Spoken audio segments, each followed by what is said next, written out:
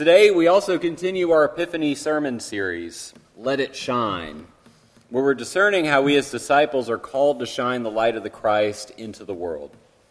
We continue in Luke and go to the very beginning of his adult ministry as he returns to Nazareth to give his first recorded sermon. It's in this sermon where we see what Jesus' mission is as the Messiah, and what in turn is our mission as Christ Church. A fitting theme as we'll soon be ordaining and installing new elders and deacons to lead us in our ministries here at WPC.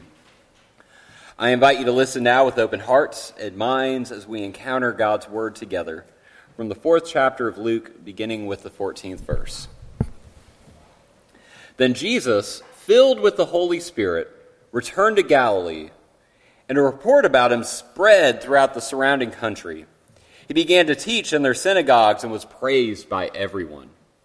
When he came to Nazareth, where he had been brought up, he went to the synagogue on the Sabbath day, as was his custom.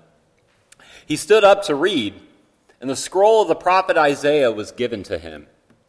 He unrolled the scroll and found the place where it was written, "The Spirit of the Lord is upon me, because he has anointed me to bring good news to the poor. He has sent me to proclaim release to the captives and recovery of sight to the blind, to let the oppressed go free, to proclaim the year of the Lord's favor." And he rolled up the scroll, gave it back to the attendant, and sat down. The eyes of all in the synagogue were fixed upon him. Then he began to say to them, "Today, this scripture has been fulfilled in your hearing." This is the word of the Lord. Thanks be to God. I still remember having to do what every seminary student preparing for ministry dreads: preaching in my home congregation, which is First Presbyterian Church in Lansing, Michigan. As a young, inexperienced preacher, I was anxious about having to preach to people who used to be my Sunday school teachers, mentored me in confirmation, even cared for me as a young child in the nursery. But I was also a little uneasy about our intimidating pulpit, which towers into the air 7 to 8 feet above the sanctuary floor, courtesy of a spiral staircase that goes up to the wine glass-shaped pulpit. Terrifying. I figured if I tripped or my nerves got the best of me and I passed out, I wouldn't just humiliate myself, I would also tumble backwards down the spiral staircase. Thankfully, this didn't happen. But every seminarian in this dread finds some connection with Jesus in our lesson today, as he returns from a tour of teaching to his home synagogue in Nazareth. Luke says he's been deemed an effective teacher or rabbi in his tour of Galilee, visiting various communities and synagogues. Now he returns to his synagogue in Nazareth. And like his childhood interaction at the temple, Luke wants us to see Jesus as a good, observant Jew who goes to synagogue for the Sabbath to worship with his community. Worship in his day typically consisted of prayer and readings from the Torah, the first 5 books of the Bible known as the Law, and also the Haftorah, the prophets. There are readings from each, and Jewish men could volunteer or even be called upon to read from the scrolls, and this is what happens to our hometown kid, Jesus. He's given the scroll of Isaiah, and he turns it to a very intentional place. Essentially what we know today is Isaiah 61, verses 1 to 2, saying, "The Spirit of the Lord is upon me, because he has anointed me to bring good news to the poor. He has sent me to proclaim release to the captives and recovery of the sight to the blind, to let the oppressed go free, to proclaim the year of our Lord's favor." In school, when students learn how to write papers, we're typically taught when we write to begin our paper or essay with an introductory paragraph, one that culminates in a thesis statement, your basic argument that you'll spend the rest of your paper developing. To me, in this first act of adult ministry, Jesus in his home synagogue here makes his thesis statement, his mission statement, if you will. This is the essence of his mission and his ministry. It tells us who he is and what he will spend the rest of the gospel doing. He begins, "The Spirit of the Lord is upon him, that God has anointed him, has chosen him to bring good news, gospel, to the poor." Now, this phrase here can mean the economically poor, but also the socially marginalized and oppressed. Basically, the people who are on the sidelines in society. The idea here, both in Isaiah and I think in what Jesus is doing and using this text, is not only to benefit the poor, but instead it's a vision of a total well-being of society through lifting up those who are currently broken and left out. He continues to proclaim release to the captives. That word release in Greek is aphesis. It can also mean forgiveness. It goes on, recovery of sight to the blind, letting the oppressed go free. Then Jesus concludes his thesis statement by proclaiming the year of the Lord's favor, which all the people gathered there would understand as Jubilee. Jubilee was a year every 50 years, a celebration when farmers allowed their land to rest, when people returned to their hometowns, when debts were forgiven, and prisoners and slaves were set free. The word release, aphesis, is also closely associated with Jubilee because in its essence, it's a promise of release, of freedom from all that binds us and holds us back. Jesus is talking about this release, this aphesis of all that separates us from God and from one another. Release, Jubilee. Some scholars actually claim that the likely year Jesus makes a statement in the year 26 or 27 of the Common Era was actually a Jubilee year. But to me, this is beyond what I think the bigger point Jesus is making here in his thesis statement. What Jesus is saying is that he himself is bringing God's Jubilee here and now.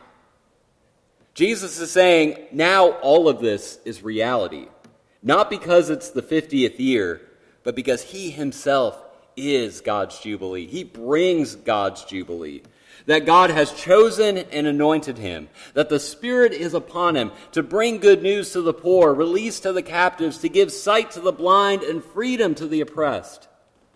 This isn't just a year. This is a new reality. This is the new normal. Jesus dawns a new era of endless Jubilee. This idea seems to be heightened by what Jesus says next, when he says, "Today, this scripture has been fulfilled in your hearing."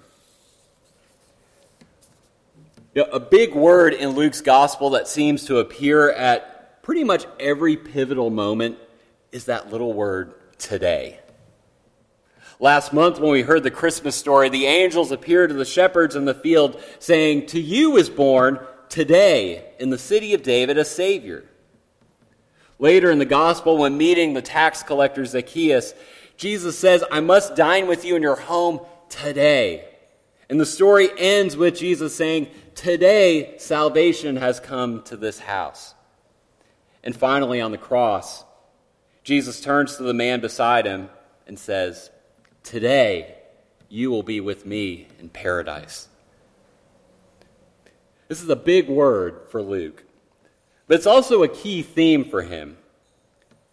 And the key theme in Luke is that salvation isn't some far-off reality in the sweet by and by. No, salvation, good news, release, freedom, it's imminent. It's today. It's here and now. Salvation in Luke's gospel isn't something you wait for. It's something Jesus brings. And he brings it here and now, today. The coming of Jesus means good news for the poor and the marginalized and the oppressed. The coming of Jesus means aphesis, release to all of us, setting us free from the things that bind us and hold us back from loving God and one another. The coming of Jesus means all of these things, not someday, but here and now, today. And our call as the church is to live into this new normal, this new reality, this endless Jubilee, and proclaim it to the world. To me, this idea comes full circle in what Jesus says next. After today, he says, "This scripture has been fulfilled in your hearing." For some time, the church has understood that a preached word is only as powerful as how that word is heard and then acted upon. In other words, my sermon today and any day is only as effective and really only God's word proclaimed in how all of us hear, understand, and then respond to that word. Jesus hints at this in his statement saying, this salvation, this Jubilee promise of God has been fulfilled in your hearing. As you hear these words, as you experience them, they are being fulfilled. What's interesting to me is that Luke captures Jesus' phrase here in what's known as the perfect tense of Greek. This tense indicates a past action, but a past action that has ongoing effect into the present and also the future.